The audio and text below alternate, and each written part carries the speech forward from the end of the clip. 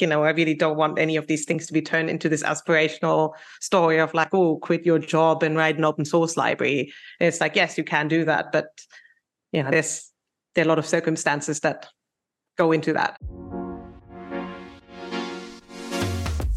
How did the best machine learning practitioners get involved in the field? What challenges have they faced? What has helped them flourish? Let's ask them. Welcome to Learning from Machine Learning.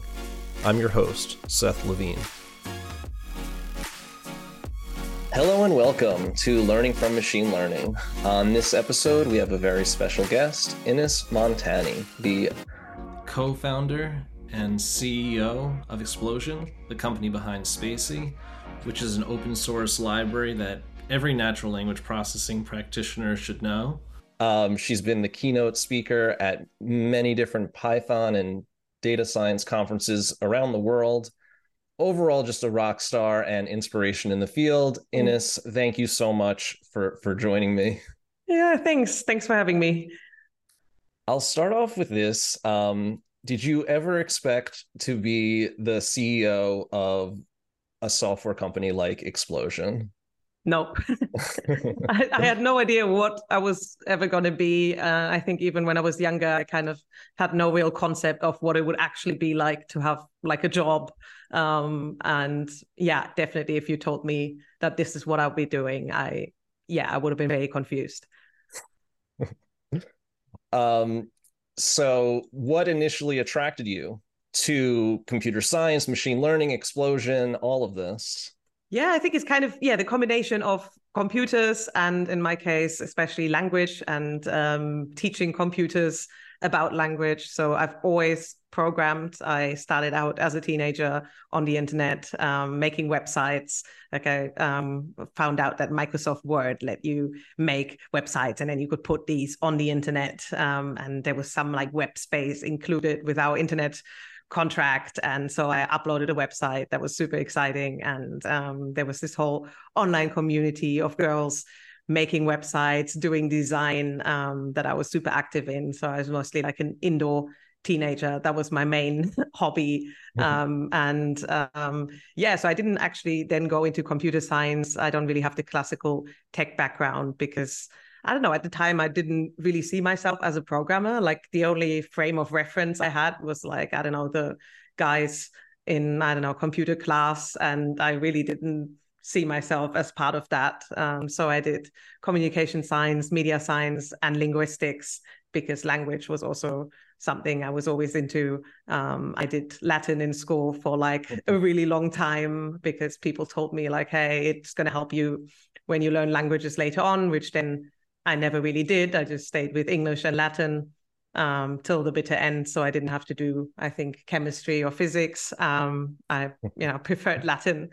And so that's kind of, that's kind of my background. And then in NLP, I found a way to really combine all of the stuff I'm passionate about and, really making something useful for people. And that's kind of how it started when I met my co-founder, Matt. He had just been writing Spacey and was kind of, right in the middle of it. And I found that really exciting. I learned that actually computers don't learn grammar. It's all statistical, which made it even more interesting in some other way. And there was like so much to innovate at the time. It was very early. Most software was really just written for research. And there was really this gap of, a piece of software tool that was really designed for practical use with like visualizations, good documentation, and really, a practical design. And that's kind of what we ended up doing with Spacey. Very cool. That's really exciting. Two fun facts. When I was in college, I did engineering. And one of the reasons that I stuck with engineering was because I didn't need to take a language. I ended up taking more computer languages, which, sort of count. And back, I don't even remember when, I guess starting middle school, you have to choose a language in the education system. So they would say like Spanish, French, or Latin. I definitely did not sign up for Latin. And my teacher pulled me over to the side and was like, I think it would be a good idea if you take Latin. Yeah, it's kind of a special type of person. Like, I think there is something nerdy to Latin as well, like who, yeah, did Latin for a very long time. Yeah, absolutely. I think, well, it helps you sort of break down words. It helps you, understand, yeah, I guess where some of the words come from. And then I found there was just like a lot of memorization when I was doing Latin. Yeah. Yeah, we would pretend to speak Latin to each other and like mess with the other kids who were doing French and like didn't get it and really thought we actually learned to speak Latin in Latin class. Yes. It gives you the occasional Roman saying that you could throw around. But yeah, a dead language, they say. No one's speaking it today, but it is the basics for a lot of language, of the Romance languages, which is very nice. In the position that you were in, you were able to sort of, when you were probably developing websites back, when you were younger, it was like HTML and CSS. That's what it was for me. And then we've seen sort of the evolution of the web into what it is today, which, is, using JavaScript frameworks and, all of these things where a lot of the control for some of the aspects are maybe, you're kind of giving it up for some, like things are more automated, if you know what I mean. But if you could speak a little bit to the changes that you've seen in Yeah. web development. Yeah. I mean, back in the day, it was definitely, you could just look at the source code and, really see how everything works. And that's kind of, not something you easily get these days. And, there is a lot more complexity around it, but it also is solving more problems. Like, we kind of come full circle with like static site generation. Like our sites became so complex and slow and that we now generate them statically. And it kind of reminds me of, back in the day, I had this blog software called Gray Matter. I don't know if anyone remembers this. Maybe people who listen to this do. And it basically a CGI script that would then generate static sites. So it was like a super old school static site generator. And it's kind of, I also use the static site generator now for my website, but Right. it's all very different. But actually, I think what you could really see a lot of parallels between like the journey of the web and how things have developed there and machine learning, because it's the same considerations about like lowering the floor versus raising the ceiling. It's like easier than ever to start a website. Like your grandma can just do it using Squarespace or whatever else there is, and that makes it really easy to get started. But at the same time, there's a huge demand for web developers, and there's constantly new developments. The technology is changing, even browsers and all of that. So just because it's easy to make a website now doesn't mean web developers are obsolete. And similarly, just because it's easier and easier to do machine learning now doesn't mean we don't need machine learning developers anymore, or developers in general. If anything, we need more of them because there's just so much more to do. Absolutely. I can definitely relate to that. Seeing, the current status of machine learning, and people are pushing, auto ML, and it's easy to create a model. You know what I mean? Yeah. It's hard to get it into production, but if you're using, well, I should say harder, but if you're using something like auto ML and everything goes smoothly, then you're all set, right? But if once you run into a problem, and you will eventually run into a problem because context changes, right? The uses of a model change over time. That's when you really need machine learning practitioners who have a deep understanding of the field and what's going on. You need to and also what they're doing, like with machine learning, because often you don't just do machine learning for the sake of machine learning. There's like a deeper thing you want to solve, and then it's like the hard part is in trying to breaking down that business problem into something you can actually solve, and really understanding the domain. Or like, yes, we all really want to neatly put the world into categories, but it just doesn't work like that. So I feel like by the time you get to the point where you just have to press train, most of the hard parts are already done. Right. the heavy lifting is done when you're up to the training part, right? Because well, you assume that you already have your data set. Yeah. But Yeah. And then like nothing works, and your model isn't learning. And then you have to kind of, or go the back and figure or out why. yeah, or the scariest thing, you get very high performance metrics, like too high. Yeah. Yeah. It's Yeah, like our 99% accuracy. You're like, shit, something's broken. That's not. something, Yeah. yeah. Or it's like, hey, if your evaluation is shit, like, cool. Yeah. You can always get like really good results. Yeah. Yeah, absolutely. So, speaking of, solving a business problem and applying natural language processing to, businesses, that's spacey and explosion written all over it. Me personally, I've used spacey when I was really getting into natural language processing, say 4 or 5 years ago. I was watching one of your videos. And I was using Displacy, which is one of my favorite tools still. Yay. I think it's still incredible. Yeah. I had a lot of fun building that. And yeah. Yeah, being able to visualize what you're doing. The nice thing about it was that it was easy to explain it to other stakeholders, which was really cool because there's so much that we do in machine learning.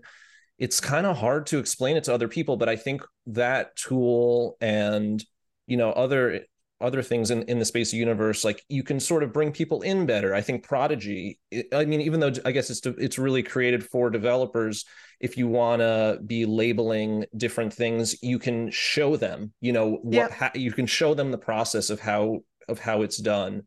I remember vividly the first time that I showed Displacy with named entity recognition to somebody who is doing media and things like that. His jaw dropped. He's like, this is exactly what I want to do. We need to be extracting all of this information. So in a way, I guess, thank you. Oh, it's so nice. Like it's always, of course, I know that like, hey, people are using our software and I think they find it valuable, but it always kind of hits differently. Like to actually talk to someone who's like, oh, using your software, and I'm like, oh my God, you use my code. That's so cool. And also, if you do open source, like a lot of what you see is mostly on, on the issue tracker when people have problems, and nobody goes on the issue tracker and just says like, hey, everything worked, I have no problem. Like, that's the point. It also clogs up an issue tracker. I'm not saying people should be doing this, but of course that means, you only get like, some sort of view of what people find difficult. And yeah, so it's really nice to hear from people who are like, yeah, it worked. Yeah. There's a new feature for GitHub. There should be a new one, right? Where you can give some claps or some positive feedback for the amazing work that people are doing in open source. And when you think about a library like Spacey, so there wasn't really like that many libraries that were out there that you could really use for production. I mean, I'm not even gonna get started on NLTK. Like I mean, it just had a very different purpose. Like this was a good example of a library that was, designed for research, teaching. You have a lot of different implementations and algorithms, and it's kind of just a very different focus. But right. yeah, Spacey very consciously kind of went the other way and took a very opinionated approach.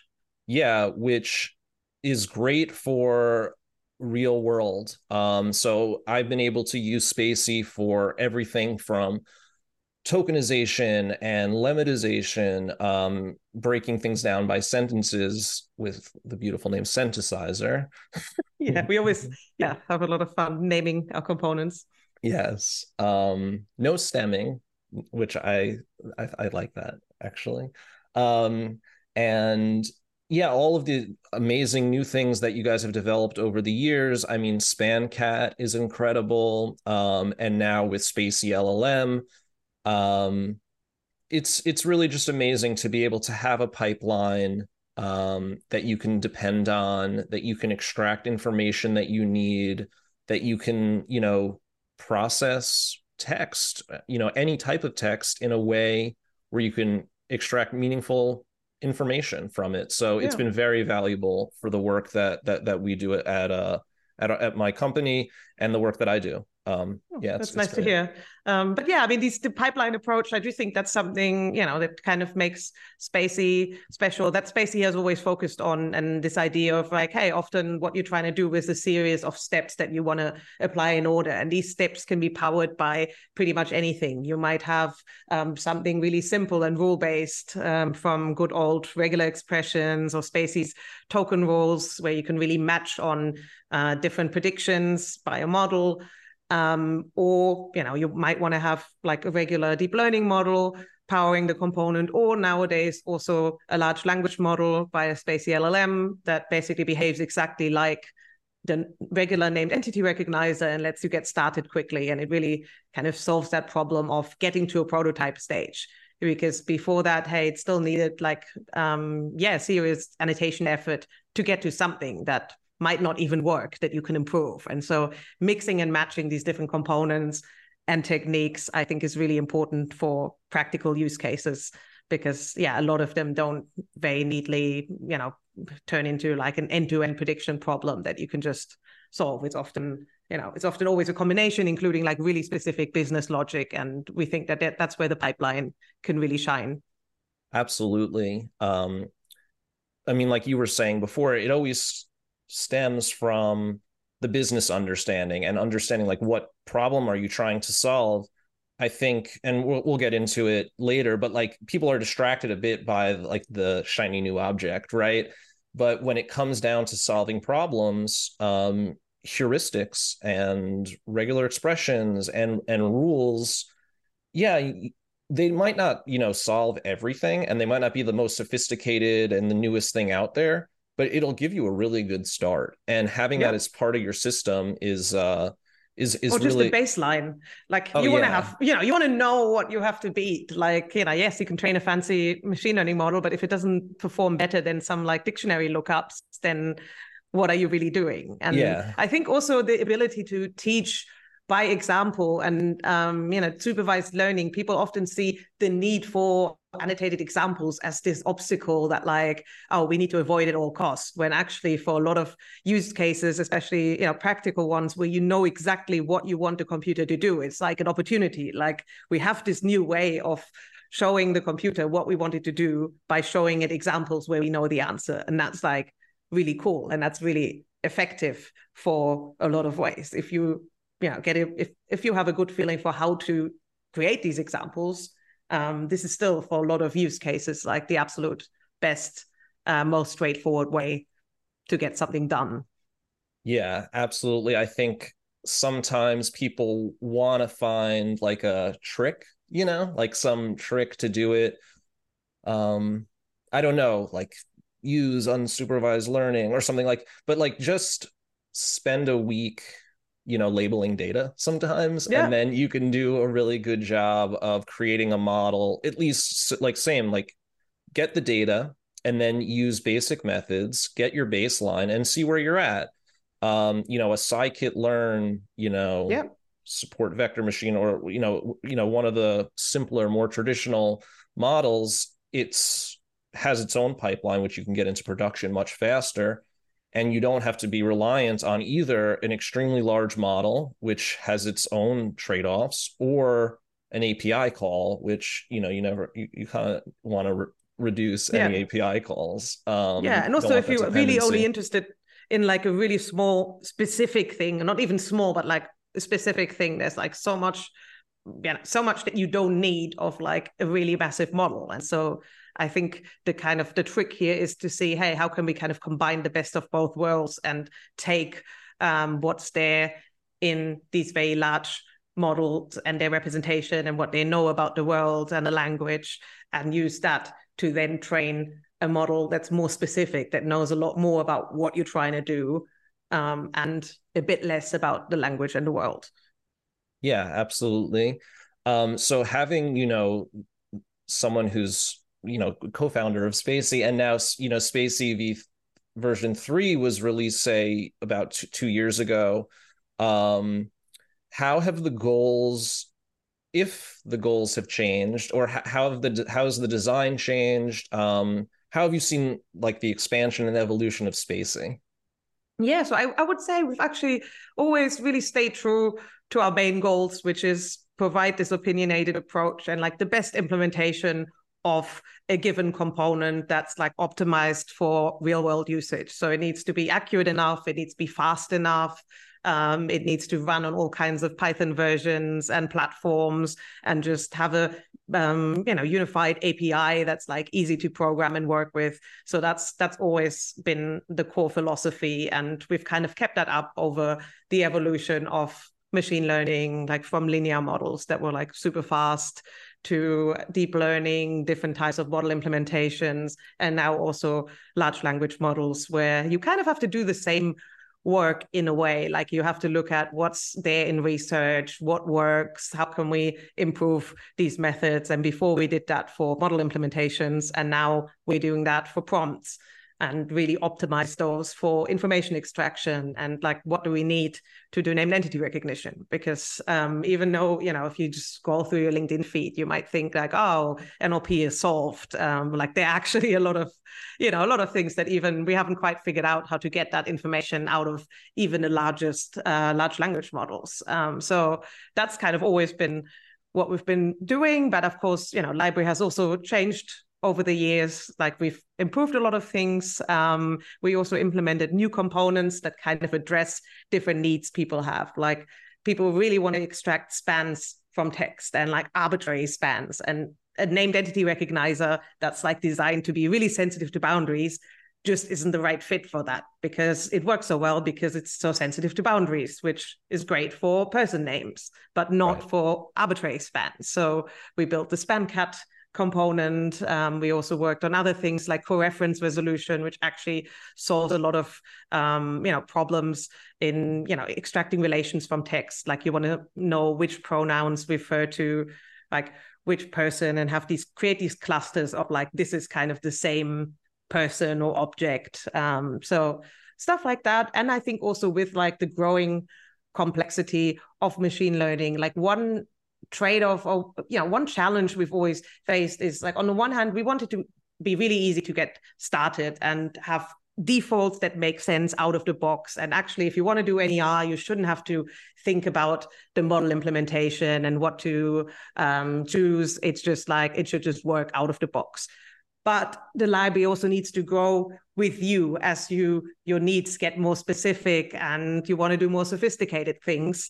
And so, we want everything to be customizable and like powerful. And it doesn't it doesn't just mean simple. Like it also needs to have this extensibility. And in Spacey 3, we introduced the config files that really save all defaults and all settings for a model, and that you can kind of exchange with your team and really make sure you run reproducible training runs, and also the project system. That's also actually something that's very popular. Whenever even we talk to companies or introduce them to it, it really like changes the workflow to have like a project structure, to have like a file that kind of works a bit like a make file, and really orchestrate all the different steps that need to happen as part of a project, because that's also part of it. It's not just the machine learning model, it's also the whole workflow around it, basically. Right. That makes a lot of sense. When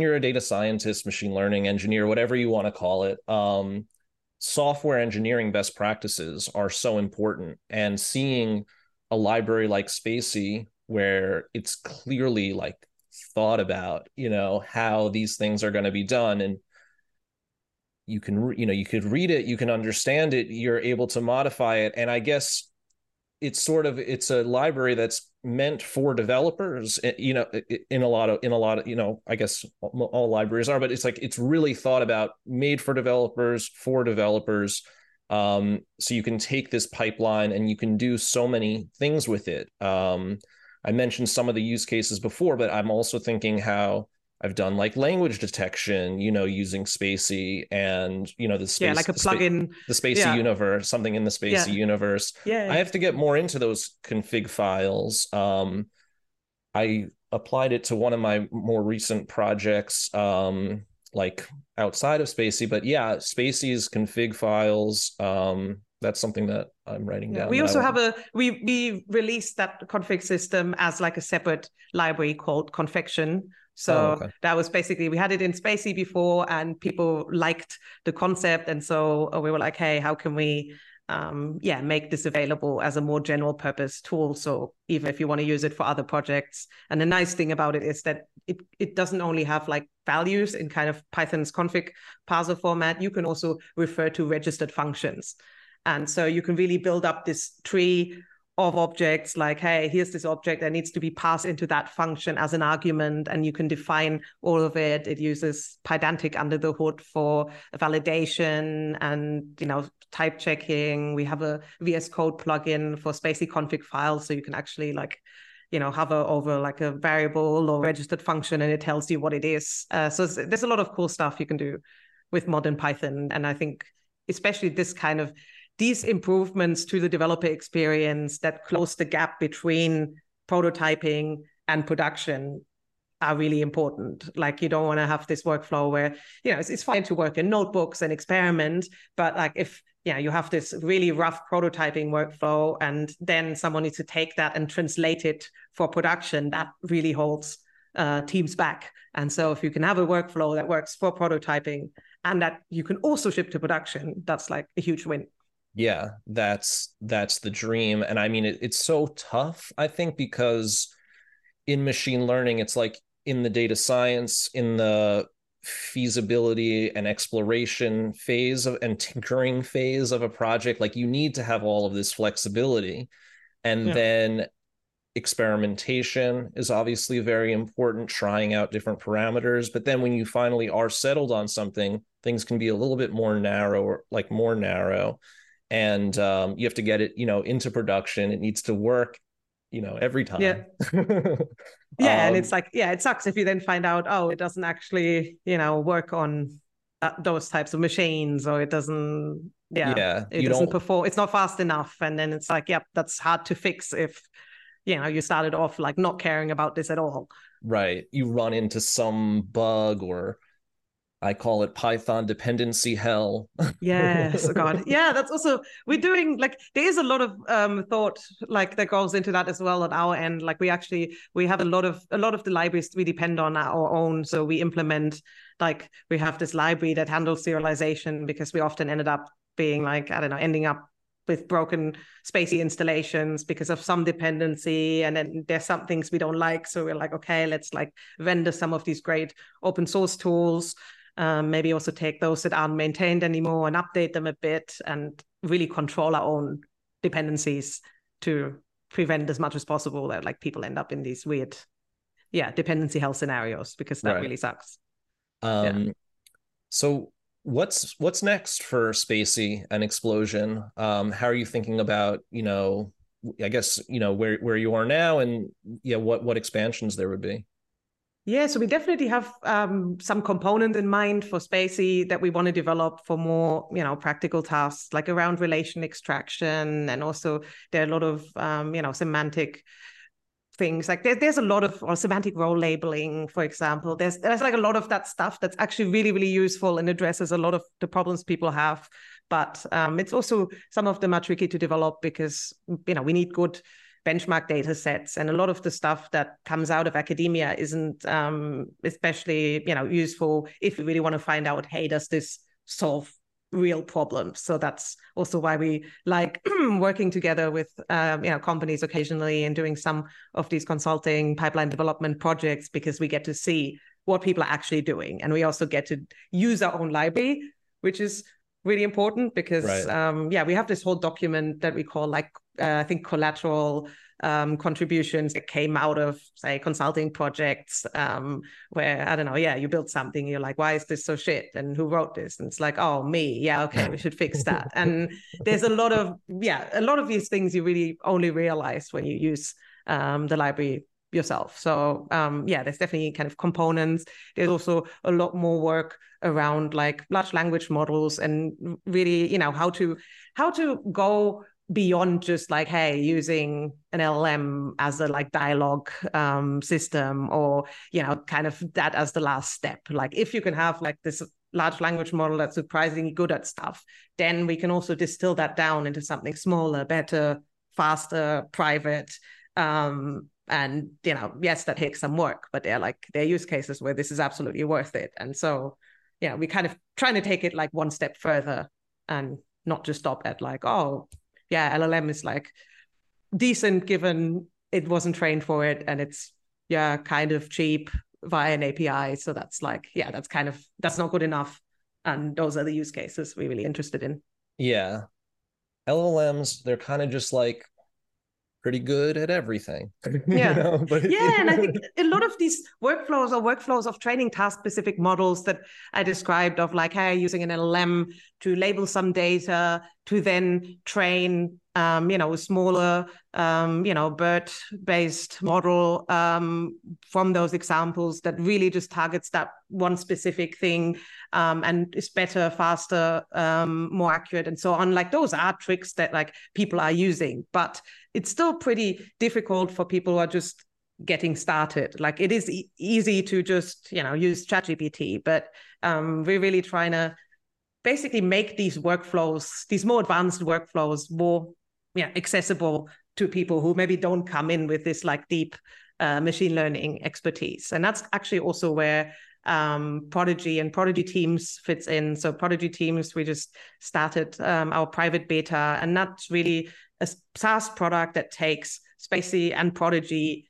into the cloud and enables these types of workflows because nice. You want to experiment together, you want to start with the prototype, collect some data, train models, try out different things, evaluate, and also label data with the help of all kinds of different automations from models to rules, and do that collaboratively in a team with different people and kind of have this shared state. And that's really where Prodigy Teams fits in, and also providing the data privacy, which is, a big part of our or core of our stack that, hey, you can run it yourself and it will have this cluster component that you can run in your own cloud. So no data has to ever, go to our servers. And and also I believe it shouldn't, like many of our users are working in finance, medical, insurance, lots of sensitive use cases where, you can't just send that data to an API or upload it to some random startup's cloud. And we think that's fine. And so we built an architecture that supports that. Very cool. So that's, it's similar to what you were saying before, designing solutions for, many different companies. And then what I found, the startup that I'm at, we are trying to develop systems that can work for many different companies who are in different industries with different contexts, with different corpuses of data, with different terminology that's being used. But sort of creating this system that can be used for anyone. So it's like creating this generalized thing that can be applied to particular companies. So it sounds like a solution like that where you can combine Spacey and Prodigy. That's a system. Other things, because you're hosting this cluster, you can run Python on it. It's automatically turned into a form in the web UI. So you kind of have all the advantages of like a SaaS product, but still have retained that scriptability. And exactly. I think it's also important to meet companies where they are. And that's also something we've always wanted to do. Like even, yes, they are like super hot visionary ideas, and a lot of those are cool. And we also have some of those, but I think, it's also important to build something that can be useful for people right now and help them in the transition into maybe some other technology, instead of saying like, oh, here we built something completely different that, you all should adopt now, which, really isn't, what fits into people's workflows. Or it's like how we call it, like it's fine. We do sometimes reinvent the wheel, but like you shouldn't reinvent the whole road and kind of try to own the whole thing. And that's kind of how we see it. I think, it's fine to reinvent the wheel. Right. Sometimes. It's funny that you say that. I was just talking about that with someone, but you mentioned and you've spoken about some really interesting things about creating a software startup. So you gave a keynote. I know it was probably now 4 or 5 years ago 5 years ago. that Five. I loved.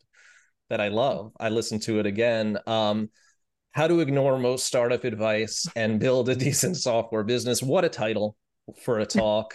Um, Now, 5 years later, can we revisit some of the misconceptions, or how you still feel about the misconceptions about running a startup? Yeah, I mean, I think it's kind of, these ideas from that talk are, really kind of the DNA, of our company. And a lot of that has also carried through, even though, we've grown in between and the team's changed. We are working on a SaaS product. So we did take some venture funding for, that product, and there are, pros and cons of that. But I still think, for example, one move we made very early on in the company is to say, hey, let's release a paid product kind of as this transition from, Spacey, which is fully open source, to, something that's more of a premium thing, and, get some revenue from that and see like, hey, does this work? Is this viable? Can this be, sustainable? And that's because, yeah, again, when we're starting out, we're like, yes, there are reasons you might need to run at a loss and, make sense if you need upfront capital, but it doesn't have to be the status quo. You can also do stuff that makes sense, create value, and people will pay for that. And companies like open source, not because it's free, it's because it's open and you can work with it and script with it. And that's what it's about. And there are definitely ways in which, we've done a lot of things very differently from, your typical startup. We're like, we're also quite reasonable. We often, I think we're seen as, in general, if you, on the scale of startups, we're like, we may be a bit too reasonable sometimes and not visionary enough. But, we also want to do a thing that makes sense. And that's important. And especially at the moment, we're also looking at more ways to really make our open source development more sustainable and really, self-funded, because it's like, we don't want to have that dependent on a venture outcome. That's not great. And there are ways this can be done. So that's something, we're exploring. Yeah. The business model of startups, there's a tendency, I would say a couple of years ago, where it was all about growth, right? Yeah. Growth, growth, growth, growth, growth. And that comes at the trade-off of sustainability, right? And that's something that that you're mentioning. And sustainability, working for sustainability, is a business model that will work in any climate, right? In any economic climate, whether VC is hot or VC funding is cold, whether the economy is hot or the economy is cold, which I guess is sort of related, but you can't go wrong. Yeah. Or what the current trends are. Like they are, that's also something where it's like, in a way, yes, if you raise funding, you always sort of, dependent on what, whether VCs like you or what they're into the moment. But it's also, there have been periods where it's like, oh, this is kind of the new hot trend and that's what you should be doing. And we never wanted to be in a position where we really have to, completely change what we're doing and pivot all the time to, meet whatever, people find attractive at the moment. Like we want to do what makes sense for like our customers and users. And that's, And I think also there's so much value that can easily be destroyed if you really go down that narrow path where it's like either big or bust, and where there's kind of no in between or way out to say, okay, even if you have to, downsize and, you can be profitable again in some ways. And it's not like, oh, you didn't bet everything on like your growth. And then if it fails, then, well, that's like all this value that you've created is like just gone. Right. And we've always found that, frustrating and like counterproductive. And especially if you do open source, which, is creating so much value and it's supposed to like, kind of be the opposite of that. Yeah, I think it's an interesting, concept where explosion, it appears, it seems, I mean, it does, it had a clear, pretty clear vision, right, to bring NLP to industry, and to bring in investors would almost create an unnecessary pressure. I mean, I know that you did a small raise, which, you do what you got to do to build in a way that you're comfortable with. But yeah, investors, taking major equity stake in your company, your goals start to change a little bit. You're thinking about, what am I going to do to get to the next fundraising round, as opposed to what am I going to do to provide value for my for my users, which, Spacey and Explosion clearly keeps that in mind. Yeah. Which, I mean, look, at the same time, it's like, okay, if you go for like the venture path, like, what you are building is a very large company, and you are kind of aiming at that sort of outcome, which I still think, hey, if you're in developer tools, if you're in enterprise tools, that's totally realistic. You can, there's a lot of money that you can make if you build things that are valuable and good. So it's like, yes, that is kind of, a side of things. And you can, I guess you do have to deliver something. And for example, right, like right now we're right before launching our next product, and this is not, we can't really raise at the moment, and that, like, that sucks, and that's a problem, because we need to get the product out and make sure we can keep the rest of our work sustainable. And there is kind of a dependency there that's like not always ideal, but at the same time, we also, we have customers, we have users, we have revenue, and we have like, a lot of what we have is open source, and we have products, we have like things there. And we do have graphs that go kind of up like this as well, but there are other graphs that are like, maybe not like woo growth, and that's that's fine. We know we're doing something useful, and that's that's also at least important. Yeah, I mean, I think it's about finding that healthy balance, right, between velocity and growth and sustainability. There's a really interesting point that you make in that talk, where you talk about, well, the team that you had building sort of a software engineering team, and you mentioned something called T-shaped and tree-shaped and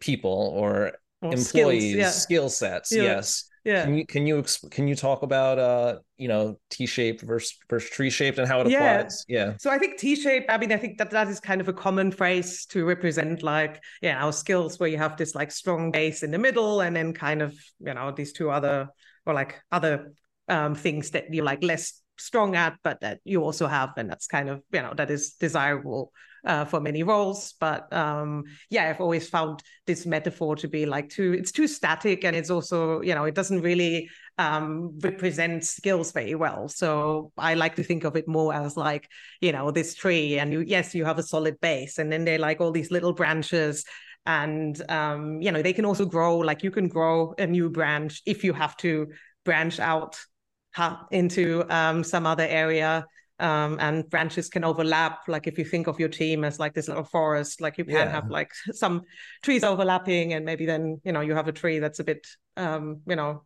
covers some areas that the other trees don't cover. And maybe it's also something I identify with, because that is how I see myself and my background. Like I feel like I kind of had to create a job or role for myself, because I don't really fit neatly into many of the traditional software engineering, whatever roles. There's just like all kinds of different things I can do, and somehow I make that fit together. And actually, similarly, my co-founder Matt, like in the beginning, we really did most of the work. It was just us for quite a while, and we were able to build like the a prototype or MVP of Prodigy, just the two of us, because together we had like everything needed for that. And that is an advantage you can have in a small team, and we kind of try to keep that up as we've grown the team.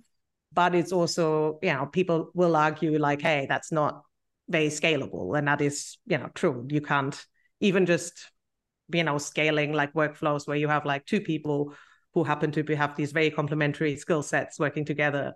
Trying to replicate that with more people is really hard. And that's also something, we found hard. And it's not because like, oh, we're so amazing or something. It's more about like, okay, there is, there's this very specific combination and like, combination of instincts that we had that worked. And then how do you, replicate that with other trees? Right. Yeah. Yeah, it sounds like a really special relationship where you're able to complement each other, and then the whole is greater than the sum of its parts. Yeah. And speaking about like that forest metaphor, that's what I've been thinking about. Like, the teams that I've worked with, how we're not just these static entities, right? Yeah. We are these things that are growing through time, changing.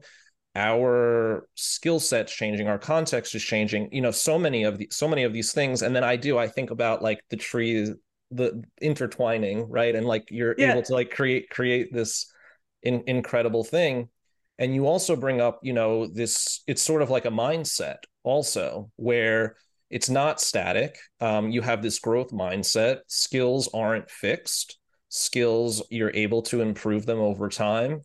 And I think that's what has helped me think about hiring and building a data science team, is finding, people that are able to do that, right? If you can find problem solvers, if you can find people that like don't necessarily like fit into a particular box, and I can relate to that also. Like what you were saying, like there's many things, right, that I can do, and I think it's important for a startup also, where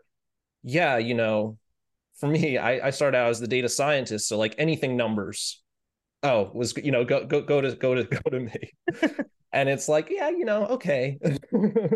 It's not just like anything, right? But then you also did design, right? Yeah, that's true. Yeah. So yeah, I did lots of graphic design and web design. So like something funny, we have these emojis in as part of our product, and we wanted like a holiday special. So somehow it was me. I was the data scientist that was creating these holiday special emojis that then went into production, and whatever hundreds of users saw. But it's nice to be able to think about things from different perspectives. I think that gives you a really it's the healthy way of doing projects, and you can kind of zoom in and zoom out and do different types of things. Yeah. So where to go from here? I mean, we've talked about so many things. Let's talk about here's a good one. What's like instead of not most, but one of the most innovative ways that you've seen Spacey use, or unexpected ways that you've seen Spacey use? They could be the same, they could be different. Yeah, I mean, there's so many. Like, it's actually also, it's a question I get asked, like, sometimes, and it's like, oh, I don't always have like all the like super mind blowing like use case. Like, there's really a lot in like small details. But if I think about it, also, machine learning more general, like it also comes up a lot with like Prodigy. We had people working with like horses or cows in a barn, and all these everyday life things where you're like, oh wow, yeah, okay, sure, yes, you can detect, is the cow sick or something like that, and that's like, oh, that's important. Or these general machine learning use cases of I don't know, trying to predict how many meals you need on given flight to reduce food waste. And I find these types of things super interesting, and there are a lot of them also in NLP recommendation systems, where like just getting the model like 1% more accurate or 0.5% more accurate really translates to like millions and good, like really significant impact. Or also what I really like is stuff in journalism or investigative journalism. Like there's a like years and years ago, I don't know if you remember the net neutrality debate, I think in the US, and then it turned out that like all these like letters that were supposedly written in the name of like dead people or people who never sent these letters, like being like advocating against Right. like freedom on the internet, basically. And there was a data scientist who actually used, like, back in the day, it was mostly word vectors, I think also using spacey, and was able to prove that, like, oh, these letters are all like fake and they're very similar and they're like automatically generated. And on top of that, also these people don't exist or are dead. And that really, like, an investigative case where, like, hey, the technology was used to really show something or uncover something important. And I think also, there are probably a lot of use cases I don't know about in, like, a lot of these leaks, and all of these data amounts are getting bigger and bigger, and there is a lot in there, and it's way more than a person can read. So I think using NLP there is pretty exciting and very important. So yeah, absolutely. Being able to, I mean, that's the power of natural language processing, right? Being able to take, like, endless amounts of data. I mean, these models now are reading more data, more text than anyone could in, like, what do they say, like 40 lifetimes, or some ridiculous statistic like that. But that's also why models, the text and everything, text grows faster than, like, computers get more efficient. There was even really motivated, like, even spacey, and, like, a lot of my co-founder Matt's, like, philosophy, like, to program, or like programming, and how he started writing his code, like, when he was still doing his PhD. It was kind of his advisor had this idea that, like, well, the internet grows faster, like text grows much faster, like we can't just sit around and wait for computers to get more efficient. We need to be smarter than that. And that's kind of how Matt randomly became known for writing, like, super fast and efficient software from being a linguist. Right. I'm sure it's even greater now, but I know a couple of years ago I don't know, many statistics are made up, but they said, the amount of data that was created in the last 2 years is greater than the amount of data that was created in the last 100 years before it. Like some ridiculous statistic like that, which just shows how important, this type of work is. Yeah. A more philosophical question, if you don't mind. Maybe. What do you view as the difference between natural language processing and natural language understanding? I mean, there's one of these definition terminology questions, but, like, I don't know, I guess I can try to approach it from a philosophical point of view rather than, like, I don't know, I guess it's worth mentioning that, like, that the terminology gets a bit vague, and, like, previously stuff like text generation, that's generally seen as part of natural language processing, even though, intuitively you would think, like, processing is really a lot more predictive and information extraction, but that's also all under that umbrella now. And I'm sure, there are official definitions. So I don't want anyone to, listen and be like, it's not meant to be a gotcha. It's not meant to be a gotcha. More like, but no, I'm always trying to, even in talks I do and everything, I always try to optimize for the, like, well, actually point that may or may not come up. But yeah, I do think natural language processing, it's kind of all the technology, all the different, techniques, from information extraction, text generation, and so on. And, natural language understanding is more like, the goal of what, you're building, like natural language understanding pipelines, for example. You use, Spacey uses natural language processing techniques to help you build natural language understanding pipelines. Right. I don't know if that makes sense. No, that does. It does. But I might be wrong. Like, it's, again, I'm just like, yes, I'm a person on a podcast, but I'm, like, just saying things. Aren't we all? Right? Aren't we all? The point that I was going to make was, I mean, processing and understanding. Oh, this was it. Is that I love the companies, or, like, someone will say, no, that company, they don't do NLP, they do NLU. I'm like, like, what? Like, I never really understood that, right? Yeah, but you kind of need to, I mean, I guess you need a P for the U. Yeah, I wholeheartedly agree. Yeah. Or I And guess the human can, maybe everything, in that sense, like if it's just a person, like we do natural language understanding all the time that's without true. doing natural language processing. So, Yeah, I'm not, well, I don't even know, right? I think maybe we do have to sort of process it to in order to understand, you have to yeah, process. what But does understanding mean? there you go. How could we understand what Do understanding we ever means? understand anything? Do we really Yes. understand? Yeah. The only thing I know is that I know nothing, right? That's like, yeah, full circle Yes. philosophy. Yeah. Um, in the industry now, there's so much hype, right? Like what you were saying before, it appears on social media, like influencers, basically, that all the problems are solved Yeah. by large language models. I'm curious, from your perspective, how do you view the gap between the hype, that's the frenzy that's been going on? I would say since like the launch of ChatGPT, but now GPT-4 has been out for months, and the reality of machine learning and AI.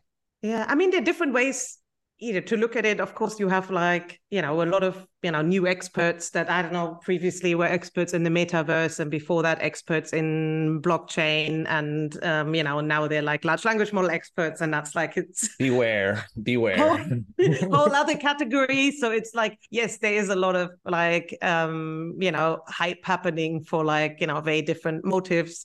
But of course, one thing that's kind of clear and different here is that it's really one of the first times that like, a really good version of the technology has been like so accessible even to, I don't even like say like not lay people, like people are not like developers and just, everyone has used ChatGPT and knows it, and can actually experience like what a model can do, even though just some specific capacity or specific things for everyday life, and that Right. is different from a lot of other releases and other discussions in the past. And there are also things that like, well, work surprisingly well, and it's like really just making the thing bigger and bigger and bigger really makes a difference. It's kind of one of these things. It's like, well, yeah, but like somebody just went and did, like OpenAI and others just went and did that, and we're like, oh, how about we make this like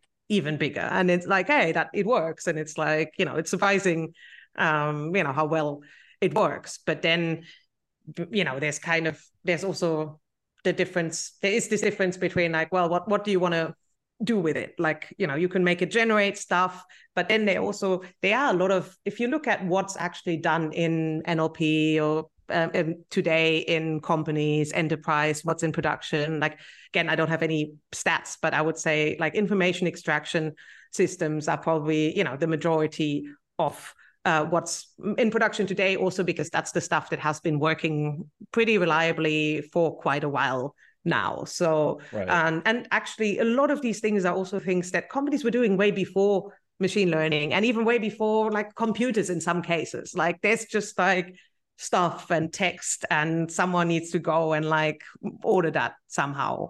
Right. With all kinds of different objectives, and people would write index cards and like punch cards and did all kinds of stuff, and then did stuff manually, and now there's more you can automate, or helping humans perform tasks. Like it's not just all automation. It's like an analyst would previously make more mistakes and it'd be less efficient, and now they can use suggestions and work faster, right. Stuff like that. And I think these are just a lot of the fundamental problems. And I don't think this is all, everyone's now just going to stop what they're doing and replace that with like, a large language model. Like that doesn't really, that's not really, in my opinion, the path, like a reasonable path.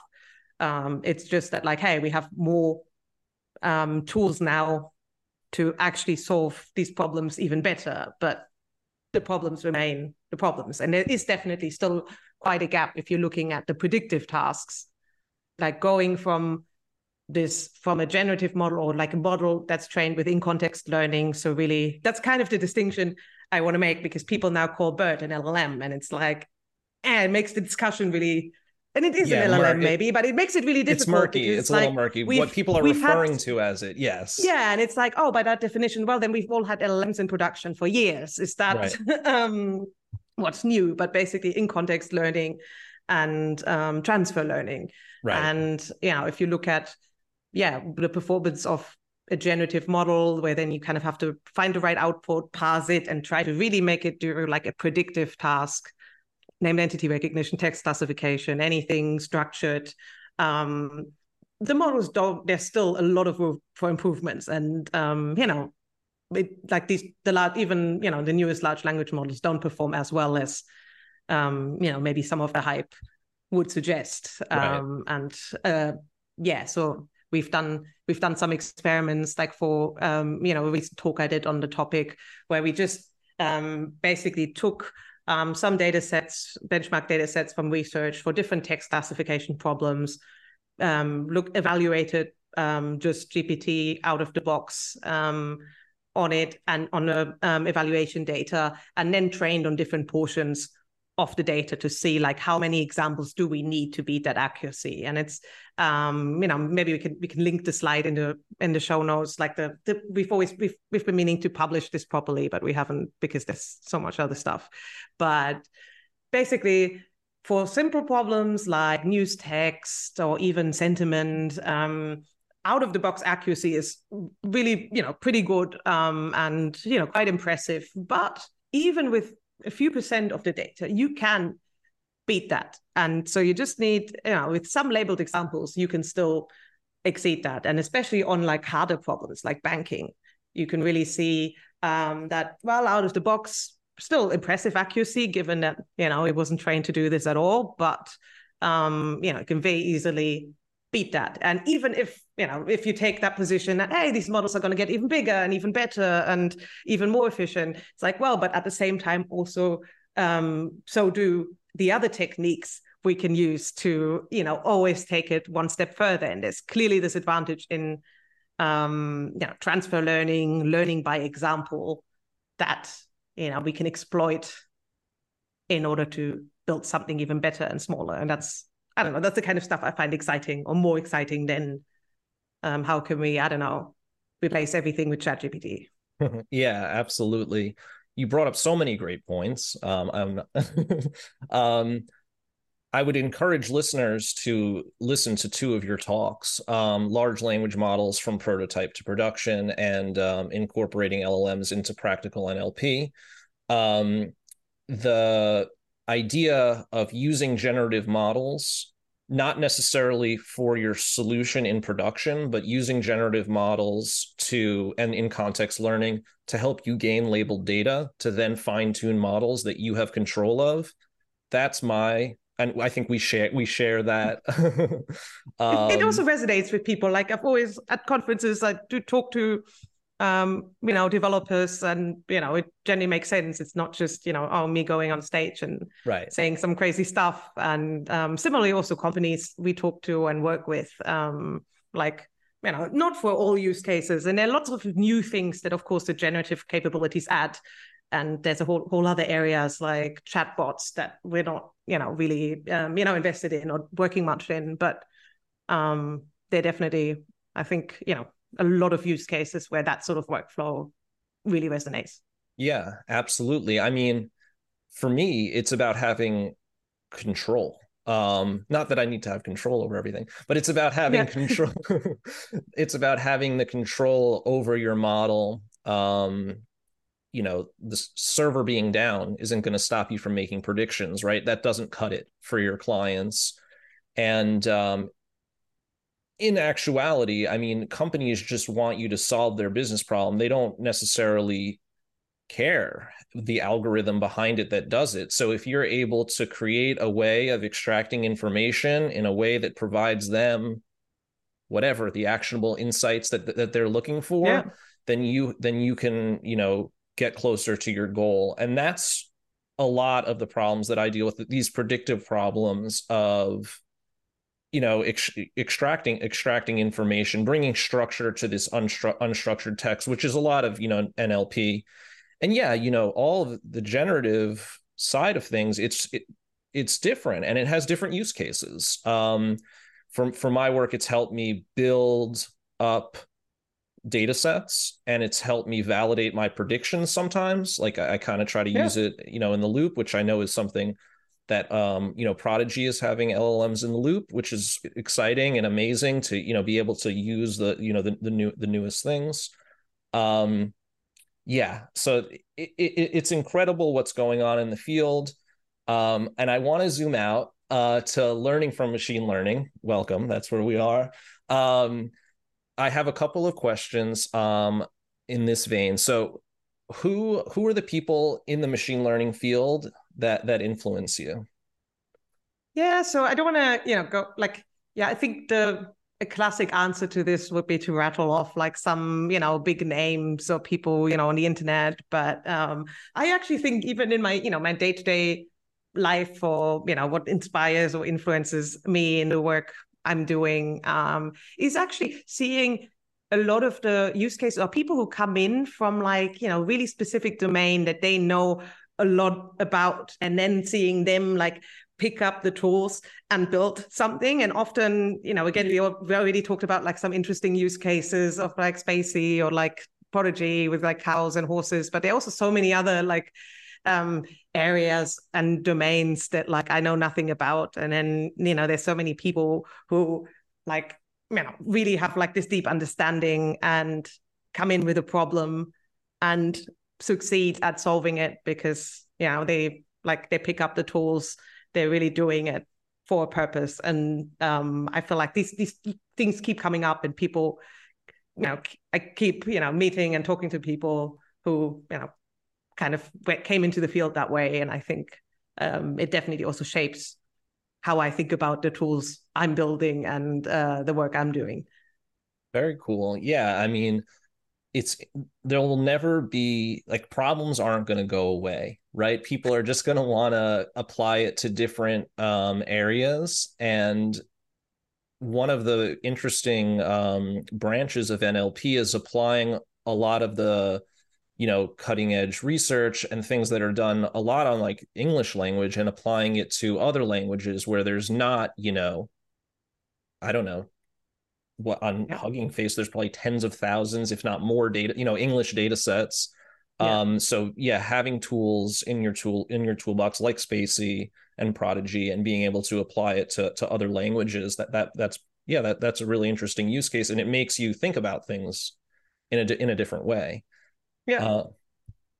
So continuing learning from machine learning, I'm not going to ask general advice, but what advice would you give yourself when you were starting out in your career, or maybe when you were starting Explosion? Yeah. I mean, you get like, you can kind of take it full circle. It's like, would I have listened to my own advice at the time? Would I even give myself advice? But I don't know. I mean, it's difficult because, you always have the, kind of hindsight bias and survivorship bias. And there are like just a lot of these kind of biases that, make you interpret things that went well or didn't go so well, and I don't know, draw conclusions from it. So I don't know, it could be that like, hey, my, whatever I concluded is like really bad advice. But I do think there is some element of, I don't know, trusting my instincts or trust your instincts more and like, really do that because, but it's also difficult because, you don't want to, if you're doing things that are opinionated or a bit like different, and you have these ideas that like make total sense to you and are like super reasonable, and I'm like, of course should do it that way. You also don't want to lose sight of other things you might be missing, and you want to be open to suggestions, or you want to be open especially in later stages of your company to think about like, oh, here's how this is normally done. Maybe maybe you don't want to be stubborn because that can also have, bad outcomes. But I definitely feel like there were, situations where, it would have helped, like, like my instincts were there and it was all reasonable and logical, and it's easy, I let myself get carried away, you know, trying out something else and trying to be, open to the way of doing whatever it was that we were facing. And Right.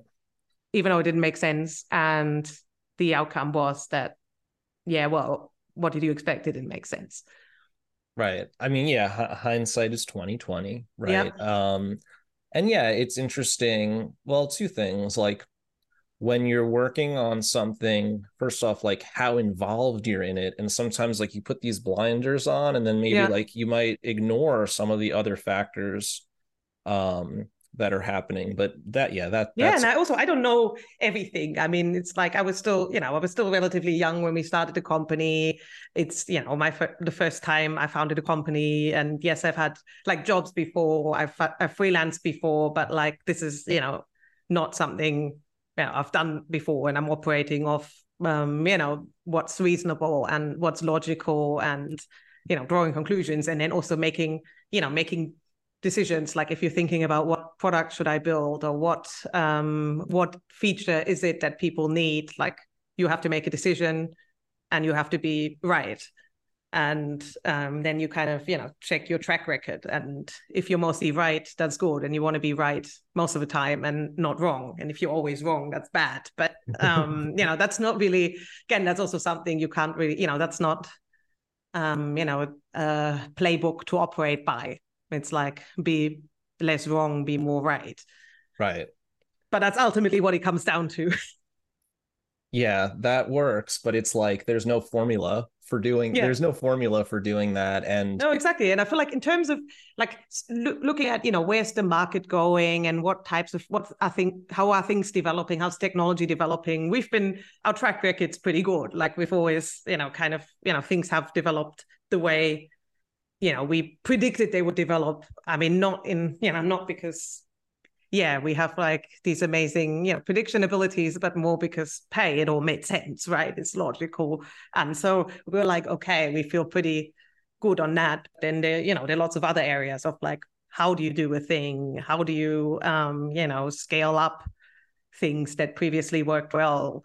How do you, grow a team, grow the right team, decide what to focus on? And those are all things that are hard. And I think, again, there's no playbook. Like every time we deviate from something and do what feels right and makes sense, it usually makes sense, and it is usually the most logical next yeah, step. that So that it's all makes a bit abstract or philosophical, but that's basically no, that it makes a lot of sense. Yeah, I mean, trusting your gut, trusting your instincts, thinking logically about things. Sometimes you just know, like deep down inside, maybe you don't have like the data to show it, but you just kind of, you know like what it's going to be. Yeah, like this is my reminder. I don't know, it's mirror, but yeah.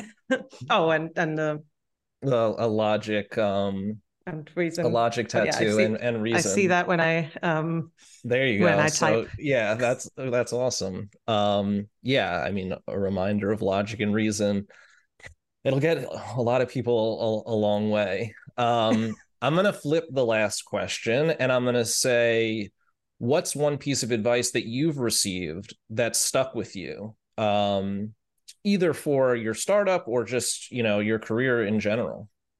Yeah, I don't know if it's like, advice I specifically received, but like to go back a bit, like before I, went into tech and really, started my career, I was kind of, I didn't really know what to do with myself. And I was young and like, living on my own. And I got really into like self-help kind of stuff. And, it's all a bit cringy, if you think about it. And, it's definitely, I think it was always weird, but when I really caught on and was like, this is really bullshit, like, the kind of the secret-esque like stuff, it's like I just refuse to believe in the universe. Like that's kind of where it like stopped. There are a lot of things where you can be like, oh, psychology, and I guess blah blah blah. But then if it's like when it came to the universe, I was like, well, no, like the universe is not gonna, I don't know, reward me with whatever I'm manifesting and that kind of bullshit. Like yeah. So and you know, I think I also wrote about this on my blog, and I kind of got to this point where I was like, okay, no, I just need to kind of get my shit together and like take responsibility for my life, and you know, this whole like, you know, follow your dreams type thing and manifest stuff that's like, you know, that's not working. And that kind of also led me to reading more like I don't know, more kind of career or business minded things that had never appealed to me before. Like you know, I never really saw myself as like wanting to have a career, or like it just, a lot of these things like would have felt really wrong to me before that. But after going through this whole like you know, shift after refusing to believe in the universe, that really, I don't know, I think it woke up my entrepreneurial spirit, or like really also that like, hey, things can be pretty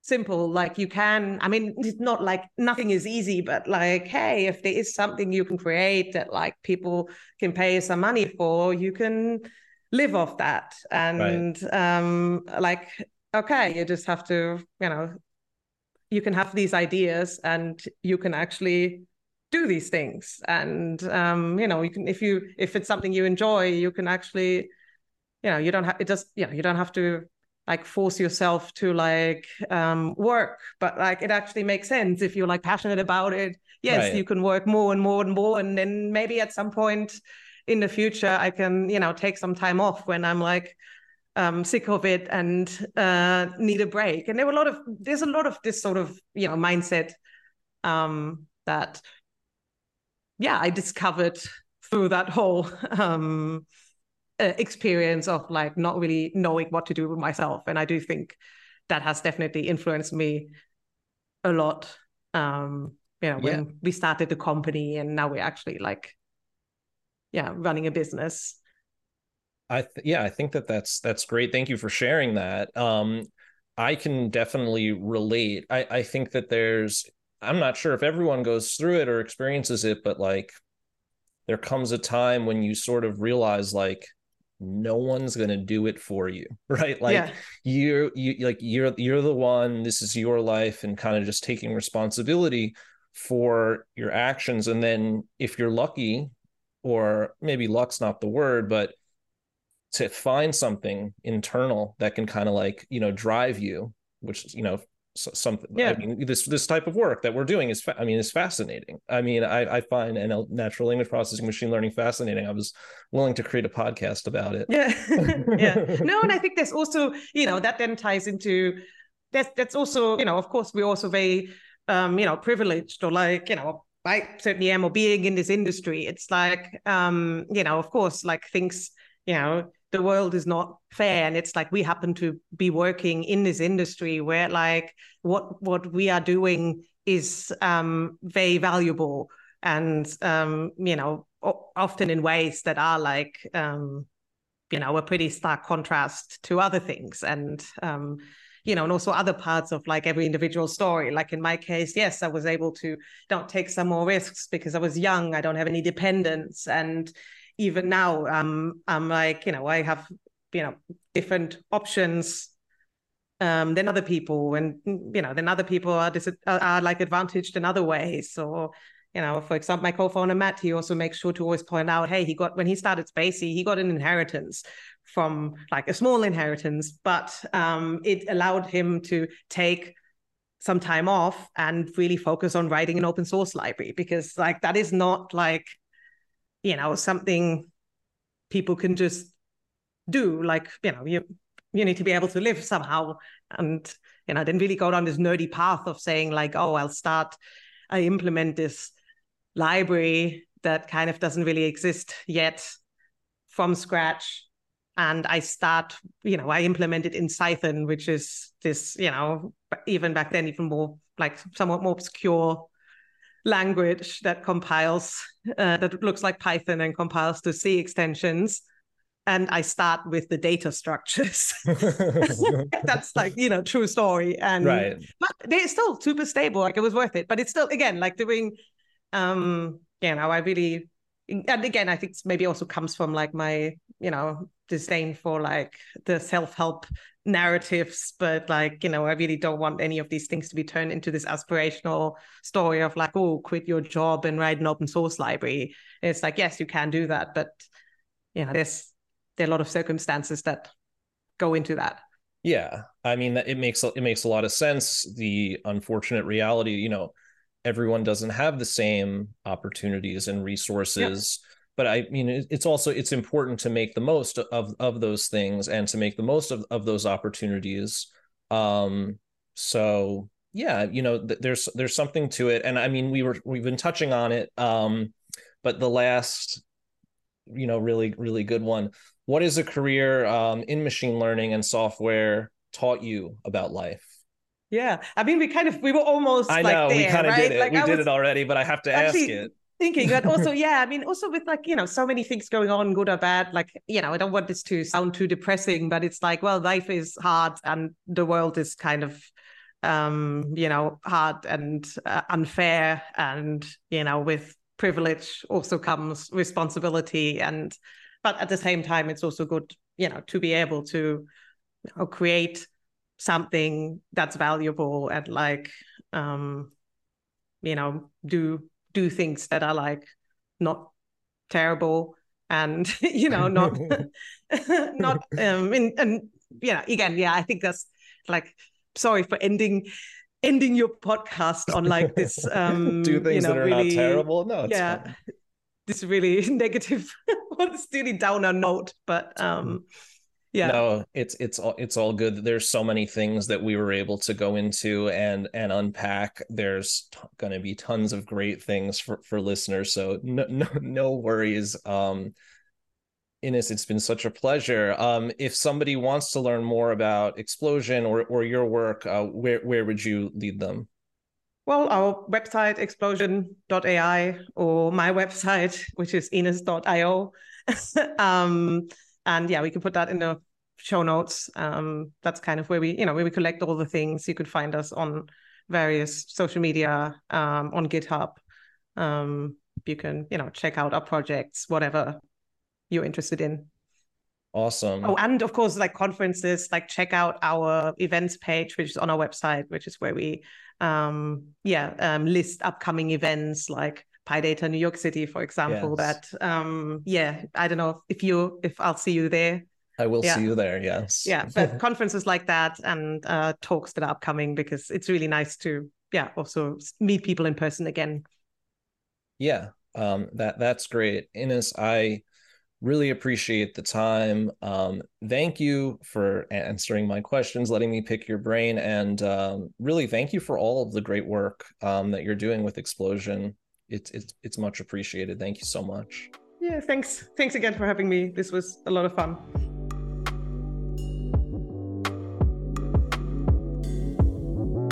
Thank you for listening to this episode of Learning from Machine Learning with the inspiring Ines Montani, co-founder and CEO of Explosion, the company behind Spacey. Ines shared so many fascinating insights into machine learning, open source development, and building a successful company in this emerging field. Don't miss out on the resources in the show notes. If you enjoyed this chat, don't forget to subscribe and share with friends and colleagues. Thanks for listening, and until next time, keep on learning.